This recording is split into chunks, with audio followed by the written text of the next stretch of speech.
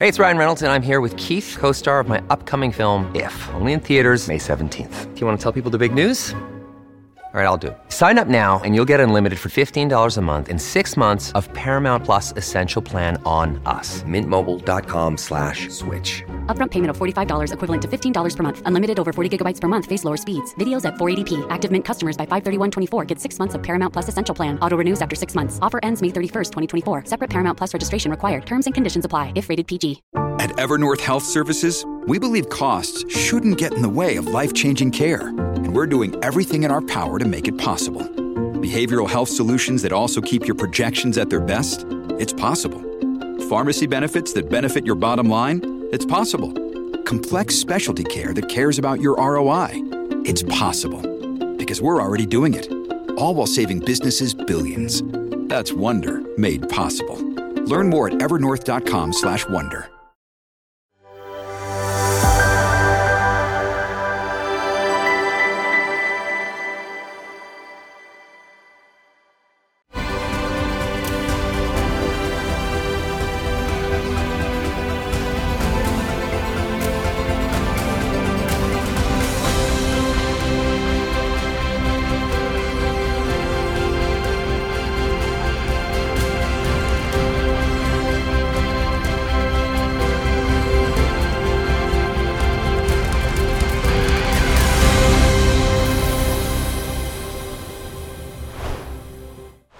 This is Save the Nation on ATH TV. I'm David Flint, and I have once again a really wonderful commentator, Gregory Copley, based in Washington, an Australian who was described by the founding president of the Heritage Foundation as one of America's foremost strategists. And he has an extraordinary record in commentary and in publication. His latest book, the latest of 36 books, is The New Total War of the 21st Century, which has proved to be a really important piece of work.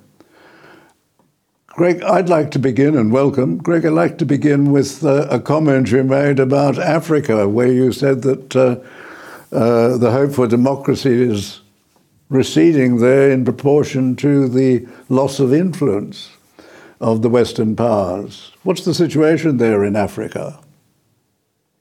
Well, it is not something which was unforeseen. We've been witnessing the decline in Western powers' influence in Africa for the past decade or more, and the rise of the People's Republic of China's influence there. I wouldn't say that Beijing is at the top of its game in Africa, but it is offering more than the West can offer. But almost exactly 3 years ago, I wrote a report saying that the respect for the democratic processes in Africa was now at an end, and we were back to an era of coups d'etats as a form of governmental change, shall we say. So that situation has really come to pass. The last 3 years have seen a lot of African countries changing their government or retaining their government through the falsification of elections, the use of military and police force to intimidate voters and the like. We saw it in the Nigerian presidential elections on February 25th. And particularly, we've just seen it in the Sierra Leone presidential elections of June 24th. What we saw there was, if you like, President Julius Maada Bio, a former Army Brigadier General, who I know actually, and he went about going for re-election for a second term as president with all of the guns blazing, literally. There were 3 or 4 attempts to assassinate his principal opponent, Dr. Samara Kamara. So that was actually quite profound, because the military and the police were used in those assassination attempts, the Presidential Guard and the like. And they were in uniform, they were being videotaped by bystanders. And the last attempt on Dr. Kamara's life was the day after the June 24th poll closed, when it looked as though, by some fluke, Dr. Kamara could be declared winner of the election. In fact, that day, Dr. Kamara and his deputy did come out with a press statement saying that they claimed victory in the election. So President Bio was desperate that this should not occur. He had paid the election commissioner handsomely and actually wanted him to step up the process of announcing the election results to June 25th, 26th, and even held a gun to the head of the election commissioner, which didn't prove to be necessary because the election commissioner did as he was paid to do anyway, which was to announce Bio as the winner.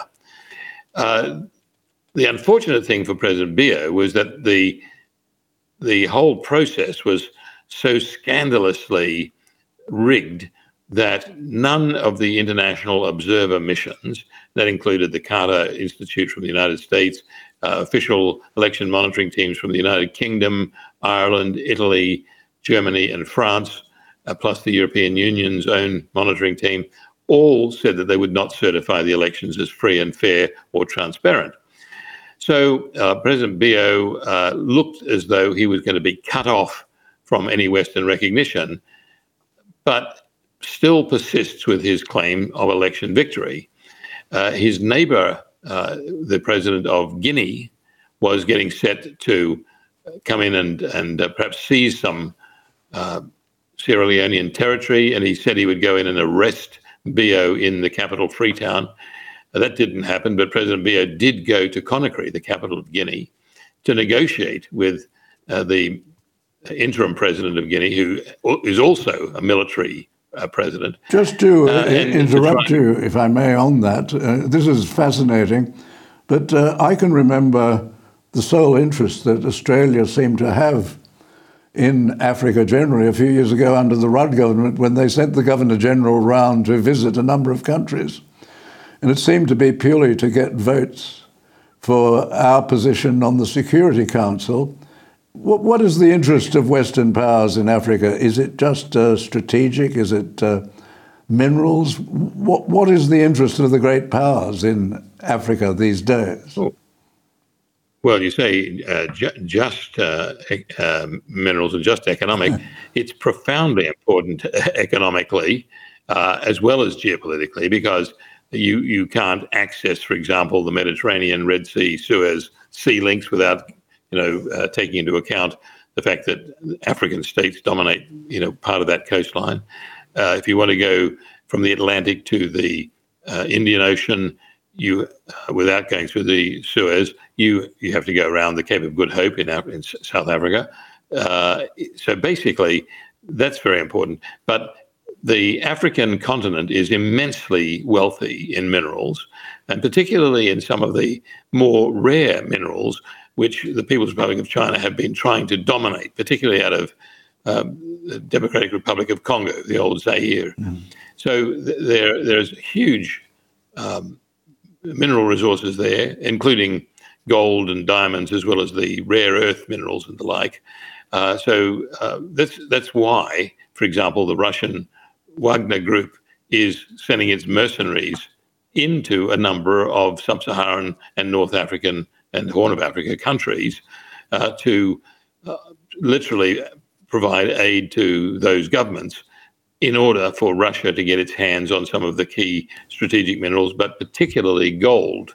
Russia has been taking gold out of Africa at a large rate of late. So Africa is also growing in population. There are only two areas in the world where the core populations are growing, and that's India and Africa. Well, that is fascinating, and they're wonderful people. I spent a little time a few years ago in Nigeria, and I was very impressed by the people, but not impressed by the form of governance, which is unfortunate for the people because they seem to be the subject of extraction by politicians rather than good governance. But you've just mentioned the Wagner Group, or is it the Wagner Group? And their role as mercenaries of the old Soviet Union, now Russia. What in this tour d'horizon that you've graciously agreed to give us about world affairs, what is happening in Russia? We seem to be having a coup. There seemed to be a march on Moscow, and now there's been an arrangement between them and Mr. what's his name, Prigozhin. Mr. Yevgeny Prigozhin seems to be now in Belarus, and the Wagner Group, is the Wagner Group being disbanded? What is going on? No. In fact, to all of the Western reporting about the mutiny by the Ukrainian, or by some of the Ukrainian elements of the Wagner Group, all you can say to the Western reporting of that is stuff and nonsense. The Wagner Group it did a great job for Russian forces in the Ukraine. It was able, because it lacked the bureaucracy of the Russian armed forces, was able to go and achieve things which the Russian armed forces could for a period of time. However, it had reached the end of its useful life in Ukraine, and the Russian Ministry of Defense, with Putin's full approval, said that the contract with Wagner Group had to come to an end, and the Wagner personnel in Ukraine would have to sign contracts with the Russian Ministry of Defense. You've got to remember that Yevgeny Prigozhin, like Eric Prince at Blackwater, the US mercenary company, they became very rich from these contracts. Prigozhin saw the end of a massive cash flow with the ending of his contract. So he decided to make a statement. He made it clear when he initiated his so-called mutiny or so-called protest was that he was not against Russia or the Russian government, and certainly he wasn't against President Putin. Things got out of hand. He said he had 25,000 troops that he was going to take out of Ukraine and go into Rostov-on-Don, which is the southern command area. And the reality was he came out of Ukraine with about 4,000 men, virtually all either enlisted personnel or NCOs, non-commissioned officers, no officers, because the officers said, "Hey, we're here as professionals. We'll go and sign on with the Ministry of Defense." Mm. So this so-called invasion of Russia by Prigozhin was nothing of the kind. It was a protest. Evgeny Prigozhin was foolish in the extreme in thinking that he could get away with this simply because he embarrassed his best friend, Vladimir Putin. And Putin could not allow that to stand. So they did it, and then particularly when in this whole insulting episode, his trigger-happy fighters shot down some Russian helicopters and a command and control aircraft, an Ilyushin-22. The reality was that the Russian armed forces paved the way for Prigozhin to leave Ukraine because it was felt that getting him out would be fine. They put no troops in his path. He was able to go into Rostov-on-Don, and as he said, not a shot fired. No, there was nobody there at the Southern District Command headquarters. He went in, took over the office, and then decided to go up to Moscow. Greg, this is incredible that a modern power is using what is in fact a mercenary. Is he not a mercenary? Yes, but the United States in Iraq and Afghanistan was using as big or bigger mercenary forces with Blackwater and other private military contractors. So this is a standard way of operating, and particularly since medieval times, but it's been continuing ever after. The West and others have been using mercenary forces in Africa. African leaders have hired mercenary forces themselves to bolster their military capabilities when they didn't have enough resources or trust in their military at home. So there's nothing new with this. I thought we had to go back to Elizabeth I for the British to be using mercenaries. Were they using mercenaries in their dominant period, the 19th century? Well, if you look at the East India Company operating in the Indian subcontinent, that was a private military contractor. And they had to wait for the mutiny to dissolve the company, did they not? in the middle exactly. of the century. And that was a real mutiny. That was one which was aimed against the British politically by the sepoys who revolted against their East India Company command. So that was actually quite serious. It was far more serious than the Wagner little, mutiny in a teacup. The reality was that, of course, even the mutiny, the sepoy mutiny, didn't change British control of India. In fact, it was another 100 years before Britain voluntarily decided to leave India, largely because it was broke after World War II. But you've had mutinies in various other forces. The Royal Navy had a mutiny in 1918, 1919, when sailors objected to being posted to the Baltic after the end of World War I. You had another British mutiny in the Royal Navy, the Invergordon mutiny, which I think was 1931, that involved about 1,000 naval personnel that was put down. So you have these mutinies and revolts at various scales going on, and those were real mutinies because they were within the formal armed forces who had signed documents declaring their loyalty to the crown or the government of the day. And of course, you had the 1905 Potemkin mutiny in the Russian battleship Potemkin. And that was, in hindsight, that was claimed to be the start of the Russian Revolution, which was nothing of the kind. It was just a small uprising which was immediately put down. The reality is that mutinies of this scale are really not important. What was really important was the mutiny of 100,000 French soldiers right at the front, the Western Front, in World War I in 1917. And as a result, to divert German attention, you had General Haig committing massive numbers of Empire troops, including Australians, up on the Somme to draw the Germans away from the French section of the front, so that the French could get control of their own mutiny. So that was a real mutiny.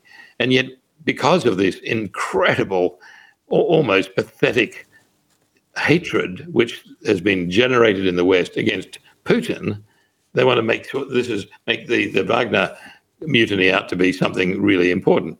Now, Putin knew that he had to bring this mutiny to a head, and he did so. Now, did he get embarrassed by it? Was he angry about it? Absolutely. But the reality is, and what we've seen, is that Prigozhin went to Belarus, and he had a whole military base given to him just near Minsk, the capital of Belarus. And a number of his fighters left Ukraine and went to that base. Is Belarus, if I could interrupt you, is Belarus a satellite of Russia? Well, you can call it a satellite. It's an independent country. It's literally a communist country, and which is why Putin will not allow it to become part of Russia, because they have sought to rejoin with Russia, and Russia's not happy about having communists in power anywhere in the Russian Federation. So it's a sovereign country. It's absolutely allied to Russia, largely for historical reasons. You would not classify Putin as a communist now, then? Oh, Putin is absolutely anti-communist, as was Yeltsin. They were members of the party, but these were part of a movement in the Soviet armed forces and intelligence services called Pamyat, which means memory. So the Pamyat movement was ultra-nationalist, and these were working to undermine the Communist Party of the Soviet Union and people such as Mikhail Gorbachev, for example. So they were absolutely committed to destroying the Communist Party. They were the best allies that West ever had. We were tracking the Pamyat people as much as we could from our offices in the US during the 1970s and 80s, particularly the 80s. So you've got that situation now where back in Belarus, you've got Prigozhin and Wagner Group Prigozhin went to Russia yesterday and was given stockpiles of his weapons that were owned by his company, and they've been moved to Belarus. And you'd say, well, if Russia was really angry about Wagner, why would they do that? Well, the reality is that Wagner is a vital tool for the Russian government to project discrete power into places like Libya, Syria, Mali, Chad, Eritrea, Ethiopia, and the like, where Wagner contractors are working either at the behest of the Russian government or are paid by the host government to do security work. So we're seeing this whole thing beaten up into a simplistically driven story in order to vilify Putin and to say that the Russian government's about to collapse. The reality is that Russia is getting stronger and stronger, and Ukraine is getting weaker and weaker, apart from the fact that it's totally dependent on the West, and particularly the Biden administration, to give it weapons. It's been very effective. But at some stage, the West is going to stop giving weapons to Ukraine simply because there's no point in continuing to give them weapons, and especially at a time when the AUKUS countries, UK, US, Australia, and others, need to get their forces built up with plenty of ammunition stocks for possible conflict in the Indo-Pacific against the People's Republic of China. The West is absolutely ill-equipped at this stage to confront the People's Republic of China. I'm not saying that the PRC itself isn't very weak and very haphazard in its approach, but the West is not doing a good job. In the Pentagon, there's a great concern that vital assets and funds have been diverted from US defense readiness and given to the Ukrainians, who've basically stolen most of the money. There's been massive corruption. And of course, even going into this conflict, Ukraine was listed as the most corrupt country in the world. So where do you expect the situation to go in the Ukraine if the West reduces its assistance to the Ukrainian government? Well, the only thing stopping a negotiated settlement to this war is the fact that President Biden is continuing to insist on giving advanced weapons to the Ukrainian forces. Let's face it, what you have in Russia is great strategic depth, industrial capacity, and the like. They may not have deployed it as effectively as, say, the West could have done.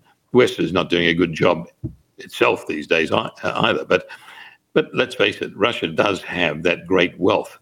Its currency is one of the most stable in the world, largely because it's got the biggest gold reserves in the world.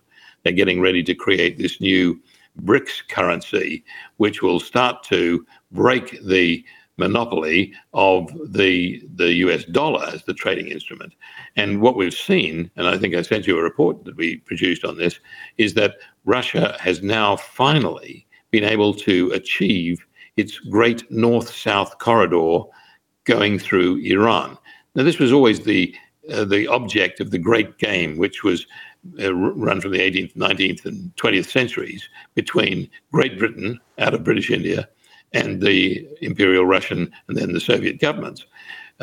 Russia and then later the Soviet Union wanted direct access overland to the Indian Ocean, a warm water port, so that they would have year-round access to naval and marine trade activities.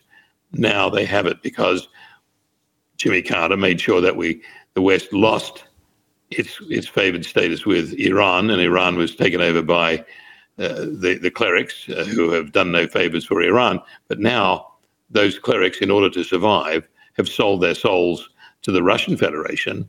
And so you've got this new maritime and road and rail transit link, which goes from St. Petersburg up on the Baltic, down through the river systems with large ships. I mean, we're talking about 500-foot ships going down to Moscow, then down to the Caspian Sea and across the Caspian, and also down through Dagestan and Azerbaijan to Iran, where they're just building massive new rail links funded largely by Russia, down to the Iranian ports at the Straits of Hormuz, and I would say potentially just to the east of the Straits of Hormuz, where I believe we will start to see a new Russian naval base built on the Indian Ocean, much like the Russian naval base in Tartus in Syria in the Mediterranean.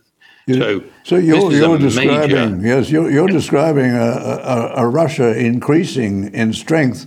Where will the succession go? One day Putin will no longer be leader at some stage. How will he be succeeded? What will determine the succession? Well, that's always the problem when you have a situation where you don't dare to build in a succession base. And you have that even more the case in the People's Republic of China, where Xi Jinping absolutely destroyed all of his opponents so that there is nobody to question him, nobody to succeed him. The goal there is that that he can make all the decisions.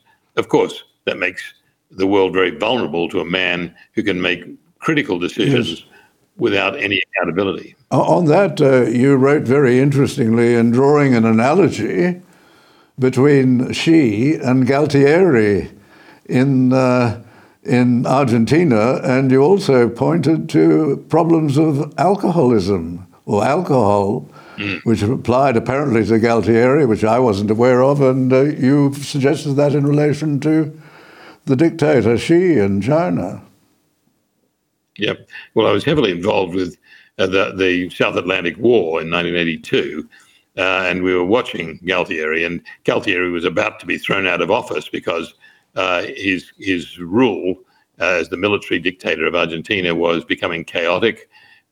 He was drunk on frequent occasions, and typical of someone in the grips of alcoholism, prone to making irrational last-minute decisions and committing to courses of action which he hasn't thought through, which was clearly the case with the Falklands War, because the British were just getting warmed up when the Argentine forces on the Falklands collapsed after their unfortunate invasion, using a lot of poor young recruits with bad equipment who suffered. Now, I said in that recent report on Xi that he may be suffering from the Galtieri syndrome, just like Lieutenant General Galtieri,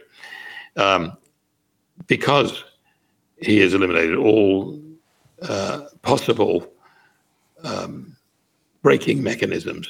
There's nobody around who is able to give him contrary advice or to caution him or to moderate his behavior.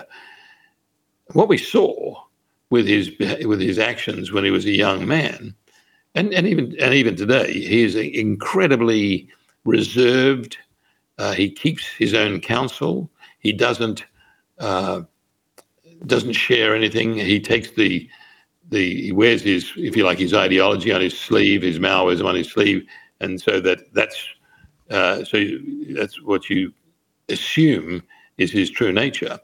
But a number of his colleagues in Xi's days as a young party bureaucrat, an up-and-coming leader, a princeling, said that they would drink with him on a regular basis. And there's one particular Chinese Mongolian professor who's now in exile in Australia, a very articulate man who spent 8 months meeting on a regular basis with Xi Jinping at the Long March restaurant just near the Beijing University. And they would each drink a bottle of hard spirits, with each meal. And what Professor Yuan Yongmin said was that once Xi Jinping got some liquor in him, he changed completely and started talking garrulously and expressing his feelings in very harsh terms. I mean, he believed that, for example, the loss of 400 million Chinese to achieve a military objective like capturing Taiwan was not too high a price to pay. So he's thinking in terms which most People's Liberation Army generals would recoil from. So just as well for Xi that he keeps his counsel. So the question I raised in this psychological profile or study of the psychological profile that we were doing on Xi Jinping was, how does the West, United States, Japan, react to that?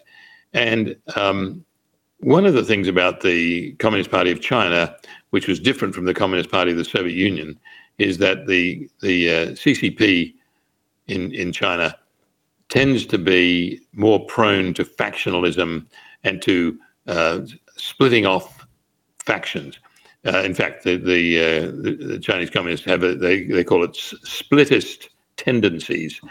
So the question is, what is the West doing to split the PLA leadership on the question of support for Xi Jinping? They're not going to come out and say anything. You're not going to get any open factions.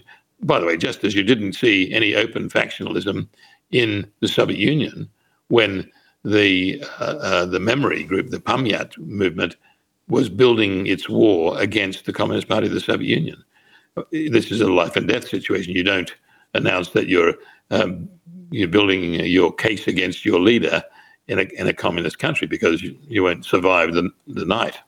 So basically, you remind me of what happened under Stalin. One of the most dangerous places in the Soviet Union was to be close to Stalin, was it not? Because he would suspect every other member of the Politburo of plotting against him, whether they were plotting against him or not. That seemed to be the situation. Is Xi more rational than Stalin was about potential opponents? I don't think so. The fact that he has gone to massive lengths to destroy all of his opponents, even when they haven't shown hostility, highlights to me a degree of paranoia, which is not normal in a human being, but it may be necessary if you are the sole leader of a communist country. You have to be paranoid in a sense. You have to suspect everybody and preemptively destroy your rivals, or even somebody who could be seen as capable of mounting a challenge, or even be seen as a capable successor.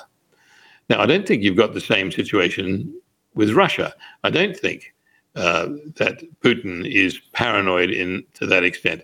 I think if he was, he would have taken far greater steps toward punishing Prigozhin of Wagner Group, because but he's tolerated this degree of insubordination, which I found was staggering, which also shows that he has a great level of self-confidence. And I don't believe that Xi Jinping has deep in his soul a sense of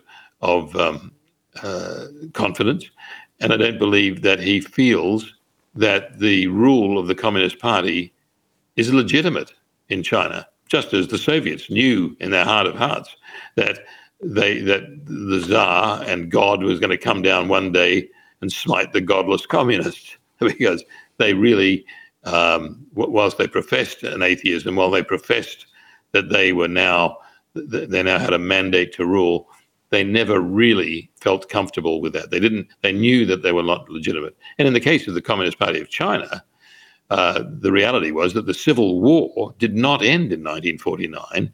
The Kuomintang, the nationalist government, moved to Taiwan and remained intact as the Republic of China. And the Republic of China was the successor government to the imperial government of China.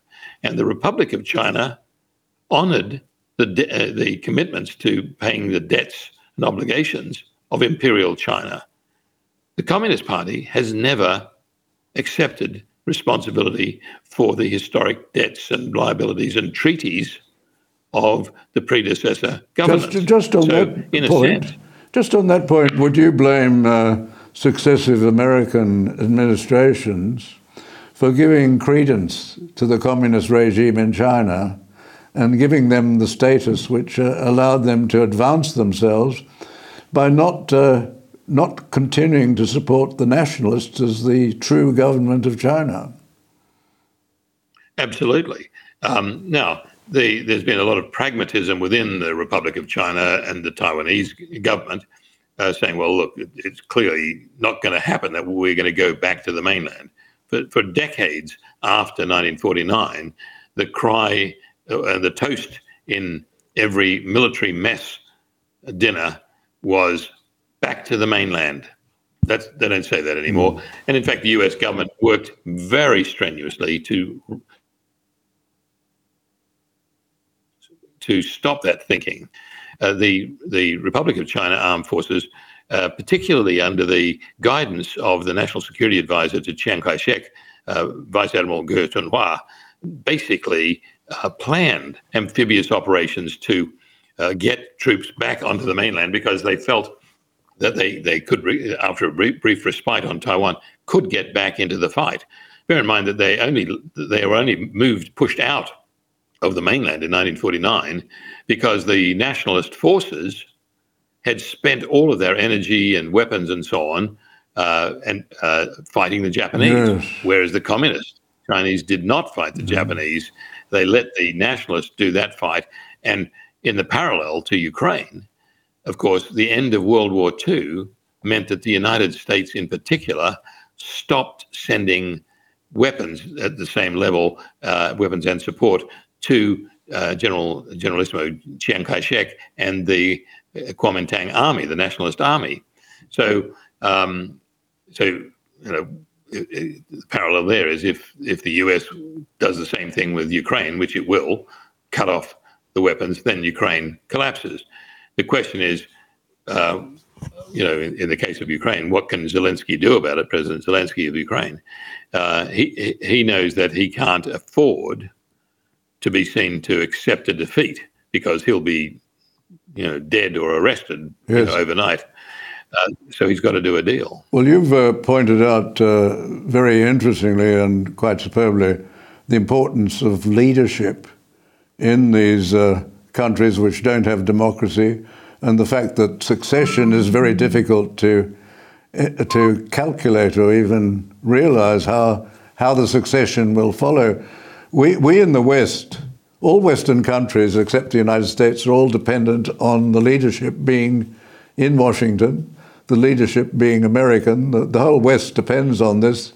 It's an internal election, of course, but we're fascinated by what will happen. And you've rightly pointed out the dangers of a leader of the United States who undermines his allies. And we saw that with Carter, as you rightly point out, in relation to Iran, where he pulled the rug under our best friend in that part of the world, the Shah, and allowed the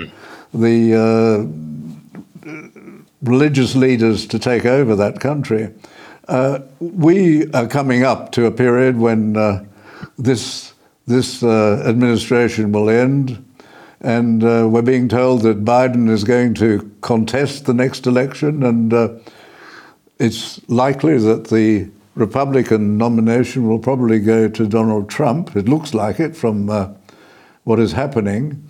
How do you see the leadership of the West developing over the remainder of this term and into the next term?